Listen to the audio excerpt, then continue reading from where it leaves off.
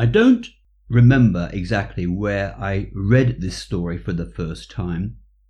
It may have been a book, or it may have been an English textbook for learning English. What I do remember is that the story took place on the White Cliffs of Dover. This is a well-known area of the southeast of England. It is a high area, like a hill, except a cliff means that the hill is vertical. There's a vertical drop down to the sea. And these cliffs are famous because they're made of chalk. Chalk is a type of rock. In fact, actually, you might be familiar with it because we use chalk to write on the blackboard. Or rather, teachers used to do that. Now perhaps we have smart boards. Anyway, the story takes place on top of the White Cliffs of Dover. And really it's useful for B1 students who are looking for language to do with the countryside, the sea, the sky, and words connected to nature. So those are the words which I'll bring out in this story. As I have just said, they are B1 words, B1 vocabulary, and the story is called Hattie Weatherspoon. So here we go.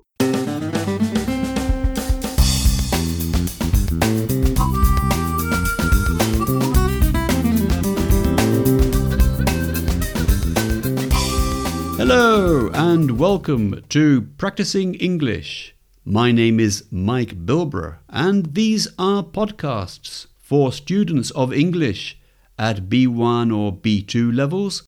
And if you are a B1 level student trying to reach B2 level, then I recommend my book, The Tudor Conspiracy. Come over to practicingenglish.com and you'll see a picture of the front cover. Click on that and it will take you to the page where you can buy the book. So, as I just said, I'm going to tell you some of the words connected to nature which you can listen for in the story. As I just mentioned, there's the word cliff, which is C-L-I-F-F, which is a hill which has a vertical drop down, usually to the sea, and we call those cliffs. And it's possible at the White Cliffs of Dover to walk very close to where the drop goes down, and that we call the edge, E-D-G-E, the edge of the cliff. So words that we talk about when we have a very good view, V-I-E-W, are scenery and landscape, which are words with a similar meaning. Scenery and landscape, which is what we can see when we look out as far as we can see, and the hills, mountains, sea, or countryside in front of us, we call scenery or landscape. Now, many landscapes and scenery, when it's to do with the countryside, we can describe as peaceful. Peaceful meaning very quiet, and we feel quietness inside us, and that is something we call peaceful, which is a B1 adjective. We're going to talk about the weather, and the weather in this story it's a clear day. Clear, C-L-E-A-R, which means there are no clouds in the sky, or very few. We talk about a rainy day, when it's raining, R-A-I-N-Y, and we talk about showers as well. We use this word showers to talk about rain which falls now and again, for a short time. The same as like when you get into the shower to wash yourself. We call those showers. We've got the word rock. I mention that word because of the cliff is made of this white rock called chalk, R-O-C-K, rock, and chalk, C-H-A-L-K. So anyway, in our story, we've got a clear day. It's a cloudless sky, cloudless, which I've put in there. It's not a B1 word, but it's useful to know how we use that suffix less, L-E-S-S. So if something is cloudless, it means it doesn't have any clouds. A blue sky, in other words. Then another thing is when we're describing scenery, a landscape, and it goes up and down, we say that the land rises up. The land rises up. So a hill, for example, rises up to the sky. And on this clear day and the cloudless sky, we've got a gentle breeze, B-R-E-E-Z-E, which is a very light wind, usually something that we enjoy, a gentle breeze. And then we have the term fresh air, which is a B1 expression. Remember that fresh in English doesn't really mean cold. It means something which is not bad. Like, for example, if you say fresh fruit, that means fruit which is straight from the tree and it's good to eat. Not like, for example, a banana which has gone brown or black. It's not fresh. So that's usually the meaning of fresh in English. So fresh air means really clean air, not bad. Not, for example, like in a city where there's a lot of pollution. Then we have a geographical structure, a bay, B-A-Y, which is a semicircular form where the beach goes round in a semicircle like that, and the sea goes in, and we call that a bay. And the final one, talking about nature, is butterflies, which is a B1 word I found out, which are those little insects which we all love because they have very brightly coloured wings and they fly over the grass and flowers, and they're something that we all enjoy when we go out into the countryside. Butterflies. Okay, so that's the vocabulary.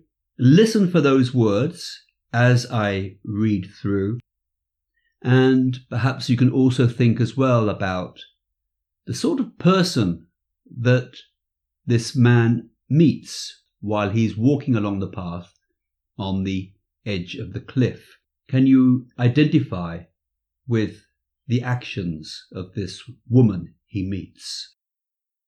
In the story, I also include language and way to talk about hypothetical situations. I do this because it's important when you're doing a B1 exam, for example, like the speaking in the picture, for example, or in part 4 of the speaking exam, where you may need to speculate, to say things that you don't know, but you imagine, or you say, perhaps. Listen for that language in the story, how I express these hypothetical ideas. So here we go.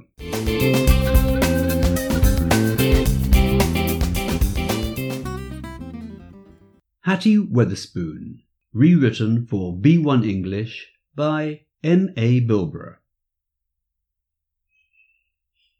It was just one of those perfect days for a walk.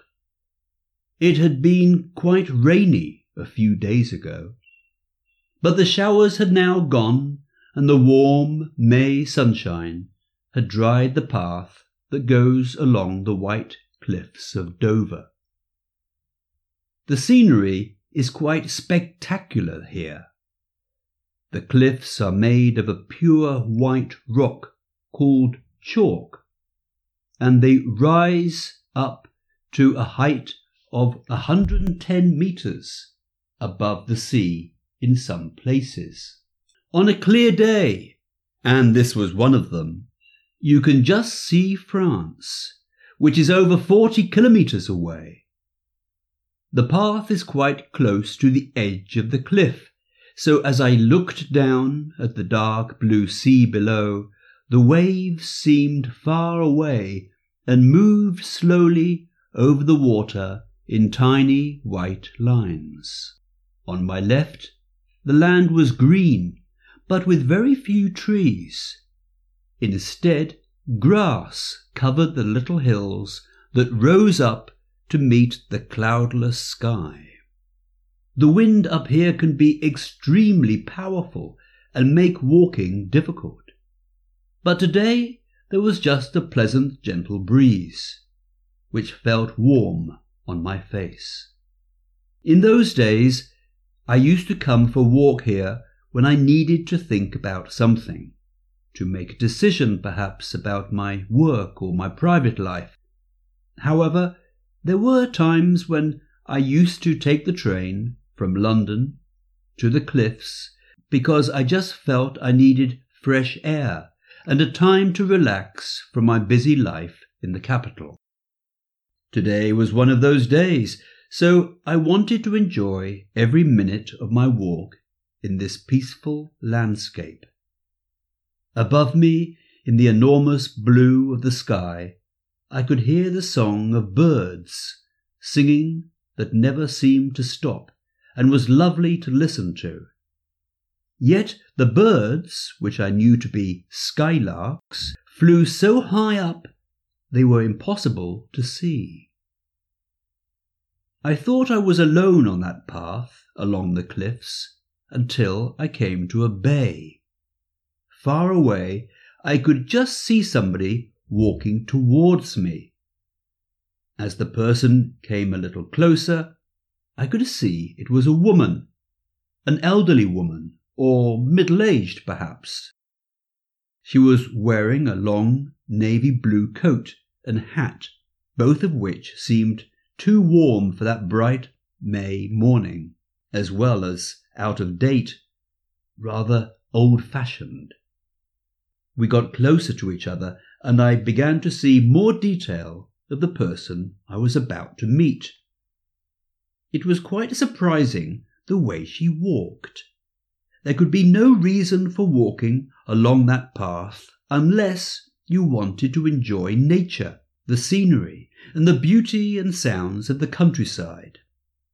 The path went nowhere except to a lighthouse, where you had to turn round and come back.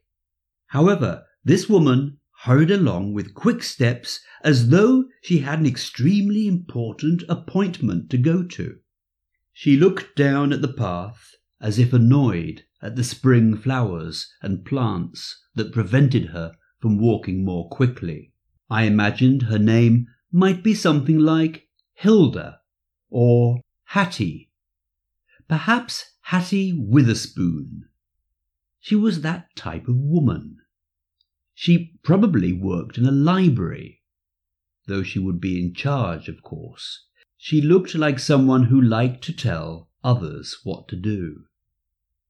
Now, I thought to myself, she had retired and lived with her cat, obviously not a dog as she'd be walking it now, in a large village house. She lived alone, of course, because she had never married. Who could possibly live with such a nervous person, who could not relax even when walking on the white cliffs of Dover? As she could no longer tell people what to do at work, I imagined she was now involved in activities in the local church. She organized local church events, perhaps, and got others to do things, while she checked everybody did as they were told. As the path was narrow, the time came at last when Hattie and I had to pass each other. We came almost face to face, so I stood to one side to let her pass. Hattie, without looking up, walked past me. She said nothing at all. I turned and said, "Good morning." Hattie paused and looked at me. "Oh, good morning," she said in a bright voice. Then she continued on her way. I couldn't believe what had just happened.